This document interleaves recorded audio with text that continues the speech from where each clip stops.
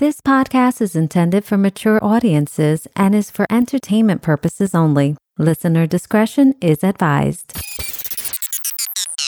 There's a lot of trust issues. Who would be the one who's spying? Oh, that's her all the way. She looks at your Facebook page and stuff like that. Oh yeah, she's very good at trying to dig up anything. So yeah. Welcome to the Kathy Talk podcast, where common sense and divine intuition brings a little hope and love into your life.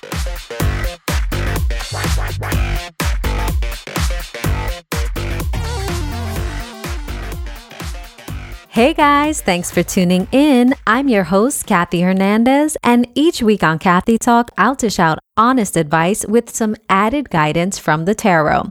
When it comes to love, no topic is off limits. So stay tuned because we're about to take a caller and see how we can help get their love life back on the right track. We are on the line with James Nass coming to us from Hawaii. Can we be more jealous of you right now, James? How you doing? Aloha. Aloha indeed. Okay, so let us get a quick status check. Are you single, married, divorced, in a relationship, or complicated? Divorced, but seeing another young lady at this time. So here we go. Your first card that flew out immediately was the Knight of Cups. And the Knight of Cups is somebody who has a lot of passion and is moving towards their love. So that's pretty good. But then what pops out is the Four of Pentacles, which is someone who would be holding back. The next card out is the Page of Swords. And the Page of Swords is someone is like youthful, but also could be somebody who is spying or like stalking the social media pages, trying to see like what's really going on in this person's life, because there is some sense of deception. So there's something that either you're not being 100% truthful with, or you're not sure if they're being truthful, and maybe you're feeling somewhat manipulated, or there's a lot of trust issues. Who would be the one who's spying? Oh, that's her all the way. She looks at your Facebook page and stuff like that. Oh yeah, she's very good at trying to dig up anything. So yeah. So do you think that you hold back information, which is what kind of leads her to have to be an investigator? Because you know we're real good at PI work. You know what's funny is that you bring that up because I'm probably too honest with her. I tell her everything, and sometimes I'm like, well, why should I tell you if I know you're going to act this way or respond this way? But I still tell her, and I'm still open with everything I tell her. So I don't hide anything from her.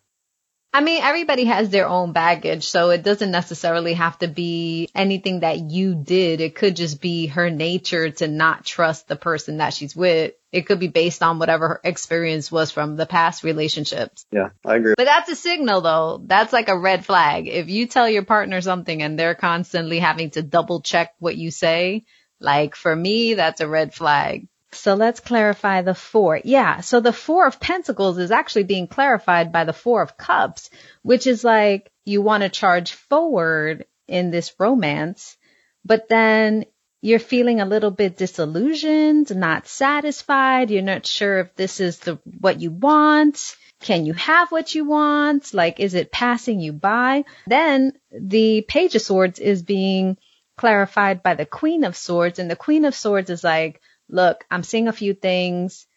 I just want you to tell me the truth. How's that sounding so far? That's great so far. There's a lot going through my mind of what the actual truth is going out there.